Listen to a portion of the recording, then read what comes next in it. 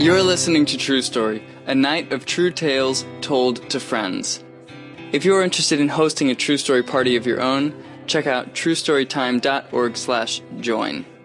This story was recorded live at a True Story party in the San Francisco Bay Area, where the theme was In or Out.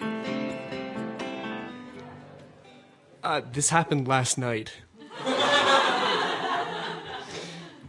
Have you ever had one of those feelings where if something had happened just a little differently, or maybe in another world or parallel dimension, you almost feel it, you almost see it happen, you get this impression like there's a bit of a thin barrier between this circumstance and what could have been.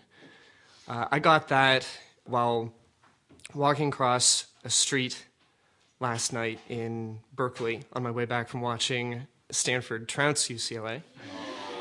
I was walking across the street and nearly home. It was 1:30 in the morning.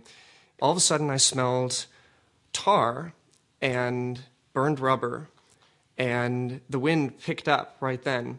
And I got the weirdest feeling like, wow, in some other world, I was standing right where a car went by.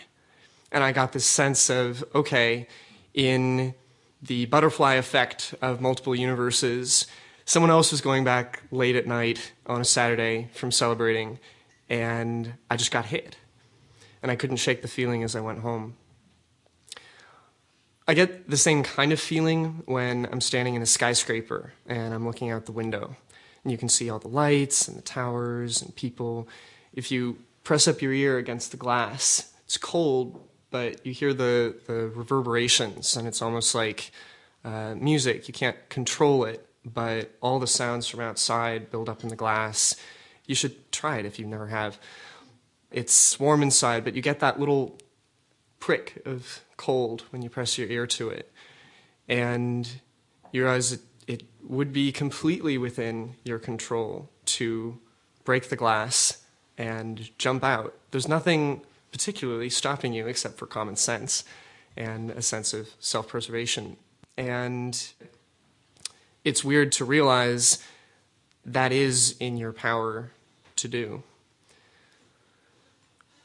Last night, the reason that I was walking along the street, which I usually don't, this was an unusual path for me to take home, was that there was a girl on the BART. She had big eyes. I saw her look at me a few times. She boarded at the same stop that I got on at in San Francisco.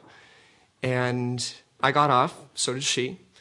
I was walking down the street, and she was about 20 feet behind me, but I thought, okay, well.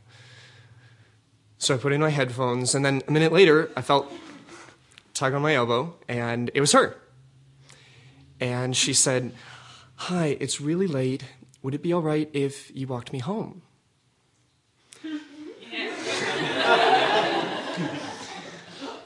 So I said, "Oh, yeah, sure, whatever." We started talking. She was pretty, in the sort of lost, I'm Alice in Wonderland, please help me kind of way. Turns out that we have mutual friends, and she's working as a teacher. We ended up talking about poetry, and she's going to Alaska to do a project there, and I told her about my favorite poet, Robert Service. If you've never read The Cremation of Sam McGee or The Shooting of Dan McGrew, they are very good poems, and you should. We kept talking and walking, and it was a little chilly, so she started walking closer to me. The stars were out. The rain had fallen, but it wasn't anymore, so all the streets were glittery. I was so in.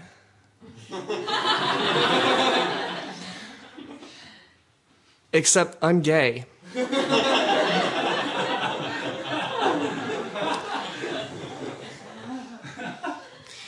So, in some other world,